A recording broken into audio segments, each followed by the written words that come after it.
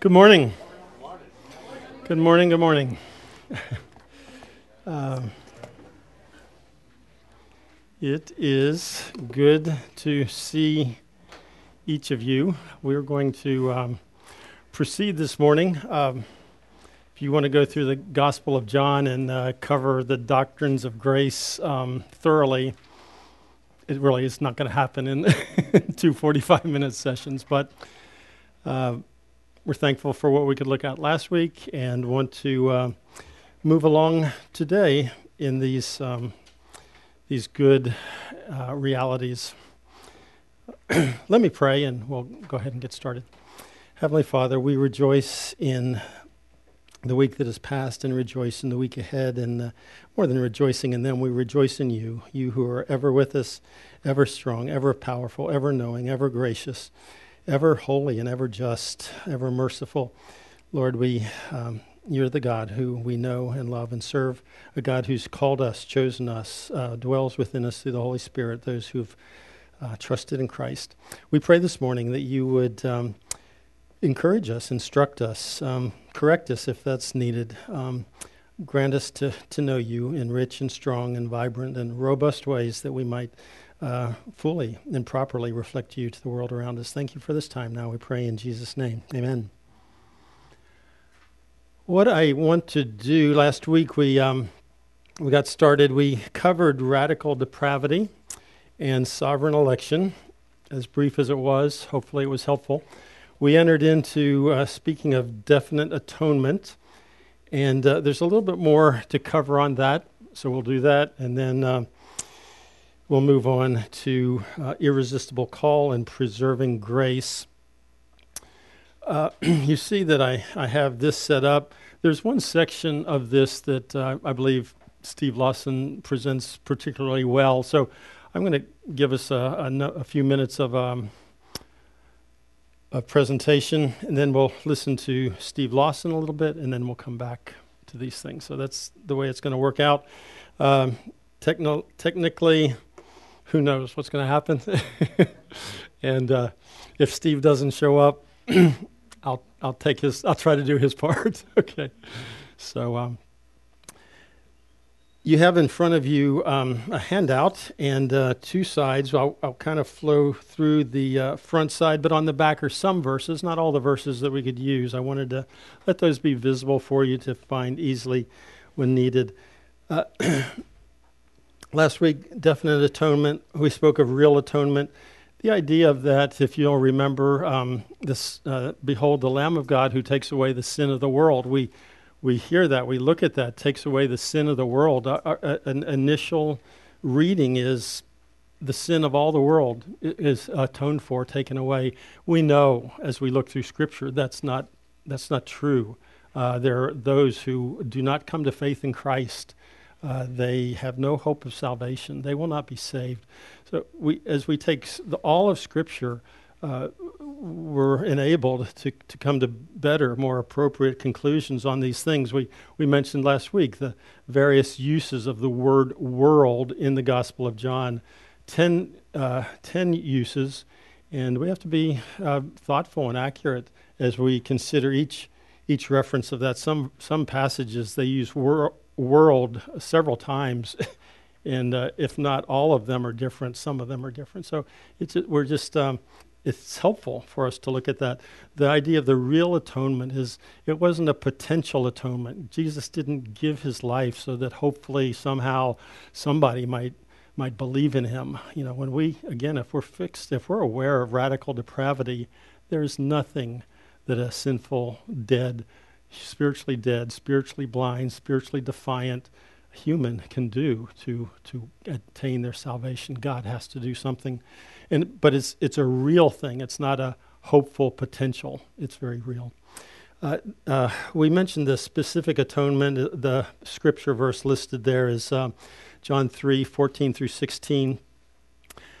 Mentioned that last week. It was brought to my attention. Maybe touch on it one more time. If you look at the back of your page, you'll see that we read in 14, as Moses lifted up the serpent in the wilderness, even so must the Son of Man be lifted up. we go back. This is in, I believe we find it in Numbers, and the Israelites were disobedient to God, and God was bringing His rightful judgment upon them. There's a cry for mercy, and God has Moses to put up a serpent. The serpent would think of sin.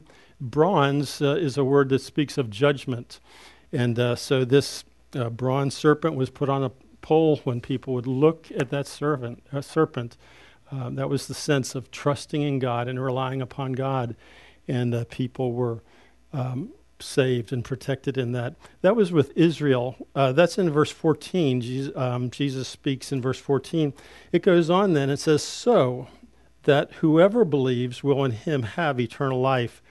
The point is that belief in Christ and eternal life are together. In the whole world, we go on, God so loved the world, and it's pointed out, Lawson would point out, I believe it's accurate, but so what happened through Israel is extended. We see it's extended to the whole world. Not everyone in the whole world, I think we're convinced of that. Not everyone is going to be saved. So when we talk about the whole world, it's not an atonement without exception. In other words, for everyone, it's an atonement without distinction. Every nation, every tribe, every language, among them, those who believe in Christ. The salvation, the atonement is for those who trust in Christ. And so that is the picture we want to come away with the whole world. So 2 points, not only Israel, but the Gentile world. We see that in other passages. And then, again, not without distinction, not without exception, but without distinction. Let me move on. In John 6:37 through 39, and the following passage, John 10:30, I believe they come together. And to me, this is it's quite critical. Lawson, we won't hear him say this, but the definite atonement. Look at the passage on your page, John 6:37. All that the Father gives me will come to me, and the one who comes to me I will certainly not cast out. 38. For I have come down from heaven not to do my own will, but the will of him who sent me. And what's being pointed out here is that the Trinity, the triune God, is all together in this. It's God who is called. It's God who is chosen. It's God who is elected. And Jesus didn't come to do something different from that. He came to fulfill that. I hope we find encouragement and help in that. It was in God did the calling, the electing, the choosing, and Jesus comes and he says, I've come from heaven not to go off in some other direction. I'm no very far from any expert on Arminian theology, the way a certain class of folks think, but Jesus came to carry out what God had planned and God had called, he'd chosen. So he says that in verse 39. I don't have it recorded on your page there, but it goes on to say that Jesus says, all that God the Father has given me, I lose nothing. I mean, there's a very definite, what God has chosen, I have paid for. Not more, not less. It's paid for, it's done, it's cared for. So a very definite atonement in that regard. And Lawson and others say that is among the most convincing, persuasive arguments for definite atonement. Let's move on then to irresistible call.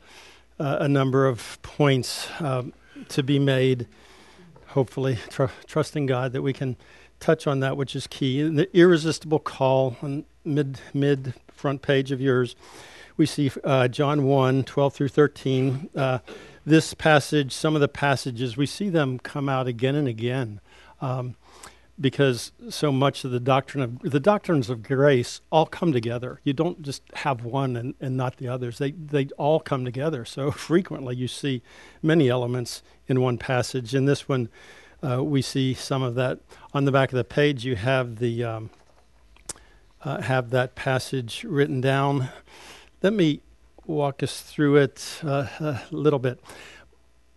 But as many as received him, verse 11, it said, many rejected him. Many rejected Christ. But as many, it doesn't say many, it says as many. Those ones who received Christ, To them he gave the right to become children of God, even to those who believe in his name. We see that. We see received. We hear. We read believe. We understand that. To be honest, there are a number of passages, even in John and in other places, where you read these things and they seem to be saying, first there's faith, first there's reception, then there's life. That, to me, that's how many of them read. That is not what we're teaching in these doctrines of grace. And I hope what I have to say can help us through this.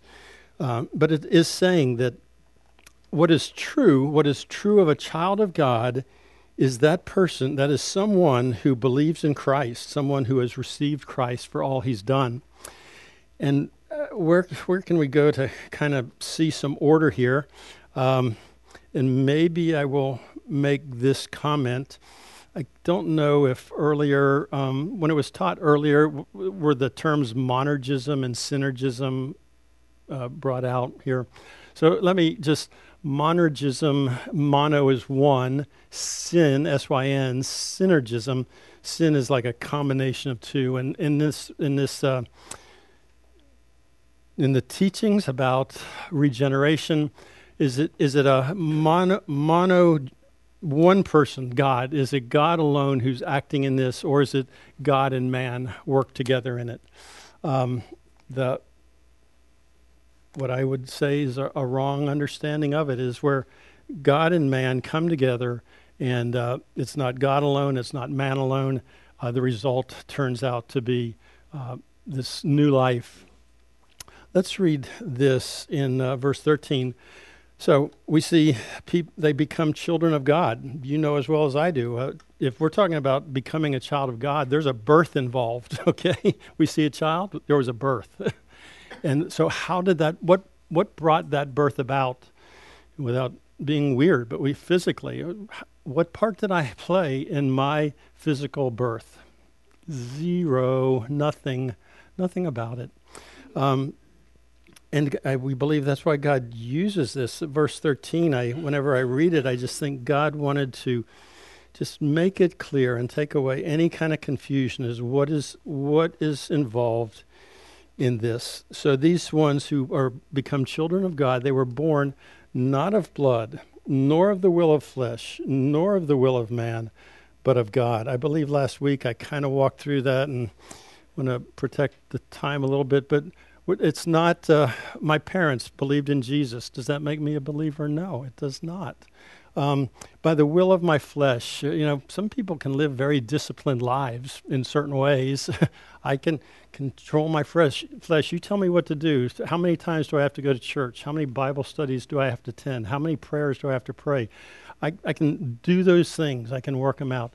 That is not what causes a person to be a child of God. Not of the will of man. Again, our will, properly understood, we're in bondage. I'm spiritually in bondage. I'm spiritually dead, blind, deaf, defiant, with an enmity toward God. So can you look at that and say there's a synergism? Is there something man contributed to this work? No. This is, we are born of God. This is a work of God. It's the work of God giving us life, regenerating us. Titus 3:5, I think it's 5, or is it 15? Maybe 15. He saved us not by deeds done by us in righteousness, but in virtue of his own mercy, by the washing of regeneration and renewal in the Holy Spirit. And so, there's just really is clear. Tied in verse is John 3, verse 3 and 5. This is Nicodemus, and very clearly Jesus tells him, unless you're born again, you cannot see, you cannot enter the kingdom of God.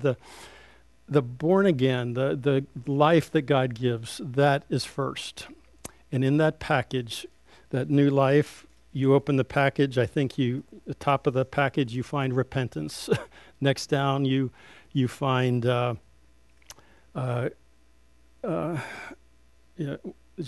tied in with that is confession, repentance, and then a cry for mercy. Actually, at the top of the package, maybe I see God in all of His holiness. Then I see my sinfulness. Then, then there's this call for mercy, and we come to know and realize that Christ has died for us. My life as a baptized at probably 2 months old, for whatever good that was, I would say none in that regard. But thankfully, grew up in a church. I heard the truths of the gospel. I feel like they were presented quite well. Did they meet with faith in my life? At the age of 18 is where I saw that, and God alone knows. This gift of life, amazing. I was going to bring it up at the end, but Galatians 1, you talk about Paul. We don't know when Paul came to Christ. Let's say the age 28. At the age 27, would anybody have looked at Paul's life and say, well, there's somebody just about ready to be born again. He's close. Nobody would look at his life and say that. In Galatians, Paul says, called, set apart from the time in my mother's womb. There are mysteries involved in this, but there are scriptures that we can't push aside. God is at work. This call is from the foundations of time. In life, it's worked out in a variety of ways. If you wanted to look in John, you look at the Samaritan woman, you look at Nicodemus, and you see God. The people have been chosen, but now you see this irresistible drawing, this at work. So I just want us to think of this monergistic spiritual regeneration. John 5:25, and couple it with John 11:43, 44, we say spiritual resurrection. If you look at your page, so Jesus says, truly, truly, I say to you, an hour is coming and now is when the dead will hear the voice of the Son of God, and those who hear will live. It's not talking about sometime down the road when the body dies. It's saying the hour is coming and now is when the dead. It's talking about spiritually dead. The spiritually dead will hear the voice of God. Those who hear will live. If you consider Lazarus, for Lazarus, dead in the tomb for several days, he would stink. If he's spiritually dead, is he going to hear a call? Is he going to hear a voice? The way we have to understand that is that God gave him life, and with that life, he heard. And so we have that. The dead will hear. The dead is given life. He hears the voice, and there's life. Again, the wording of this, you can end up in a way of saying, well, it's very clear. I respond and then I live. We respond because God has given us life. That's what we find. We have that. John 6:37 and 44, the title there is Sovereign Drawing. If you see the verses, verse 37, Jesus says, all that the Father gives me will come to me. These are acts of God, works of God. All the Father gives me will come to me. The one who comes to me, I will certainly not cast out. And then verse 44, we see the one who comes. No one comes unless the Father who sent me draws him, and I will raise him up on the last day. Some folks want to say that this drawing is kind of like a gentle wooing or a love tap. It's said many times in Scripture. The same word for drawing here, it talks about Paul being drug out into the street, drawn. And it's a forceful drawing. It's an irresistible draw. It's not just some guy trying to woo a girl and he does all his tricks and kind of hopes for something good. No, this is an absolute, irresistible drawing of God. And it's pointed out, I think properly pointed out, it's not a God drawing irresistibly and people are digging in their heels and kicking and screaming. It's at that same time God is giving a new heart, or God has given a new heart. So we just hold these two things that are biblically true. We recognize them, and I would like to think you're like me in this. I am glad that God had an irresistible call on my life, and I would think that you are very thankful for that as well. An irresistible call, that borning again, that giving of life. John 10, 1, 3, and 5. I think I've just listed 3 and 5. To him, the doorkeeper opens. Him refers to Jesus. Possibly the doorkeeper is John the Baptist. But to Jesus, the door opens, and the sheep hear Jesus' voice, and he calls his own sheep. Does it say, hey, y'all, come? Y'all come? No, it's not y'all come. It's Ben, come. Fletcher, come. Sharon, come. Come by name, called by name. How do we? How could that be explained in another way? But they hear his name and they follow. They're led out. So we have those thoughts regarding irresistible call. We come to preserving grace. Lawson calls this, what did he call it? It sweetens the pot. Even as you heard him finish the definite atonement, he was talking about preserving grace. Those who Jesus died for, they will be with him in heaven. You will be with him. That's a preserving grace. God began something, and all that he begins, he'll accomplish. Several passages. For me, I wouldn't want to miss the opportunity. You'll see the passage 1 John 5. So it's not the Gospel of John, but I don't know. I think we can fit it, all right? John spoke of it. I'm thankful that early in my Christian life, this was pointed out to me. Look at, I'll read it. You can follow along, verses 11 through 13. And the testimony is this, that God has given us eternal life. God has given us eternal life. And this life is in his Son. He who has the Son has the life. He who does not have the Son of God does not have life. These things I've written to you who believe in the name of the Son of God, so that you may hope, wonder, imagine, suppose, be distraught about it? No, so that you may know that you have eternal life. God, you should know, God wants you to know, if you're his child, that you have eternal life. I believe it helps. Even I want to say this too. You think of eternal life. Life is the noun. That's where the substance is. The eternal is modifying it. Life. The opposite of life is it's either dead or no life, whatever it is. Spiritually dead. The only way to have life is to be in communion with God, to be in reconciliation with God. That's where life is. Outside of God, there's no life. And so life, I like to think in terms, that's our key word is life. Eternal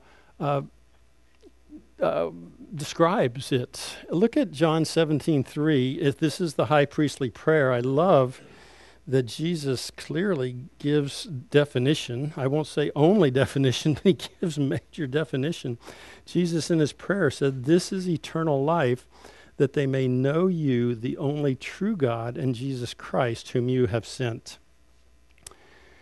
Eternal life is a relationship with God. It's knowing God. And I point out to others, it's not knowing about God. You know, how many people might we know that can pass all the Bible quizzes, win all the prizes? The Pharisees would have done that. Jesus told them, you search the scriptures thinking that in them you have life. They point to me and you refuse to come to me to have life, okay? You talk about sovereign choice and human responsibility. You saw human response there from prideful, arrogant, self-righteous individuals. But they have no life because they don't have Christ. They in a sense, they're talking to Christ. They see Christ. They have the Bible in front of them that speaks about Christ, and yet they don't come. So eternal life then there's only life in God. It's in God, and God is eternal, so your life is eternal. It's an eternal life with God. In verse John 10:10 helps with that quality. I came that they may have life and have it abundantly. The life you have in Christ, ladies and gentlemen, it is abundant, okay? As we go through sanctification and growing and maturing, the fact is that life is abundant, but for us, we still have indwelling sin, we have immaturity. We're still trying to find life in some human lusts and desires. And God is, this is the preserving grace. If you're God's child, He is, until the day you die, He's going to be changing you, conforming you to the image of His Son. Folks, that's glorious. Would you interpret every moment of your life, every day of your life in that regard? Whatever you're facing, it's giving you a chance to look to God. Sometimes it's going to be God is confessing, God, I have not honored what you've given to me. I haven't walked in those ways. Did I lose my salvation? No, never, ever, no. Satan would want you to think that way. Helped me some time back. You know, if I'm born of my father, I could end up saying I disown my father. Maybe the court system would say, you're not. I'm still the son of that man. That's one avenue. We want to be careful with it. But with God, it's even more so. A child of God is eternally God's child. God, when God chose you, it wasn't because you were so lovely, so great, so meritorious, all of that. No, He chose you. He gave you life. He made you His child. Romans 8:32. He who did not spare His own Son, but gave Him up for us all, will He not give us all things in Christ Jesus? And it goes on to speak of all the trials and troubles and difficulties we face, and we're just told none of those are a loss of God's love. His love is strong and real and sure throughout it all. So we have these things that we go through the list. In Christ, we never perish. We're never exposed to any thought of perishing. We have life. We have it abundantly. Never thirst. Love the story, the Samaritan woman. You see God irresistibly calling a woman who at the beginning, I would say she was real reluctant to have a conversation with this strange guy talking to her. But God had gone out of His way. He was seeking her. She was not seeking Him, but He was coming. And as He presented His merciful love, His grace, and yet also His holiness, as He brought to her attention her need of a Savior, her abandonment of God, her having forsaken the spring of living water and seeking her own to dig her own cisterns. We see there God drawing her to Him. Chosen from the beginning of time, but in real life time, we see this. Nicodemus, we see throughout John, little by little, we see evidences of God's drawing him to Himself. I believe we rightly come to the conclusion that Nicodemus, someone who had been self-righteous, in the Gospel of John, don't read it and just say, well, those Pharisees were one. You and I, anyone who's relying on their own efforts, their own anything, is a self-righteous person. So we could see ourselves in that. But Nicodemus, self-righteous. Paul, you read Galatians 1 and you talk about self-righteous. That's what it is. But God, in His irresistible call, gives them life and then sustains. So we never thirst, never condemned, never lost, forever secure. The bottom verse on your page, Jesus said, my sheep hear my voice. I know them. They follow me. I give eternal life. I give eternal life to them. They will never perish, and no one will snatch them out of my hand. 29, my Father, no one is able to snatch them out of the Father's hand. Is there any ambiguity there? Is there anything? No, no one will snatch you out of the Father's hand. And then some people will say, well, what if I jump out? You will not jump out of God's hand, okay? God gave His Son for you. He died for you. He placed his spirit within you. If somehow you have this impression you jumped out of his hand, the reality would be you were never in his hand, okay? You understand that teaching. You were never in his hand. So we persevere. John 14:16. Don't have it written there, but let me read it to you. I love this. It brings the whole Trinity into it. Jesus says the night before he was crucified, I will ask the Father, and the Father will give you another helper that he may be with you forever. If you're God's child, God's Spirit dwells within you. That Spirit, by the way, that Spirit is the one that allows you to call Abba Father. Do you ever genuinely say Heavenly Father? Is that because you dreamed up something? No, the Spirit of God within you enables you with that intimacy to speak Abba Father. The Gospel of John is filled with the word Father. But the Holy Spirit within us moves us along in our journey. John 17:12-24, we're forever kept, forever. How long is forever? How many days and weeks is that? Okay, all right, forever is forever. You know, when we have that hope, we're told in 1 John chapter 3, we have that hope of being with God. We have that hope. There's nothing on earth that can deter that. That is God's trajectory that he has us on. Are we called to cooperate in that? Absolutely. Are we called to say, well, you have no responsibility, or no, we are called upon to walk with the leading of the Holy Spirit. Many times, if you hear our benedictions, many of the benedictions bring us to the attention that though we're called to be involved in our sanctification, it's God who is underneath all of that. God who has called us, made us his children. What a joy, what a hope. So we thank God. Let me finish in prayer. And Father, we do rejoice these truths, whether we're just being exposed to them or have for some time. We're just thankful that you do make them clear for us. And we pray, Lord, where they're not clear. Thank you that we can ask you to bring that to greater clarity. Lord, even if that involves us not standing over you and dictating to you what things should be like, but standing under you. Thank you that you'll do these things. We rejoice in calling you God the Father. We desire to live lives that honor and reflect you. We pray for our time ahead now, our worship, that you'd be glorified in every way. We might be edified and equipped. Thank you now. We pray in Jesus' name. Amen.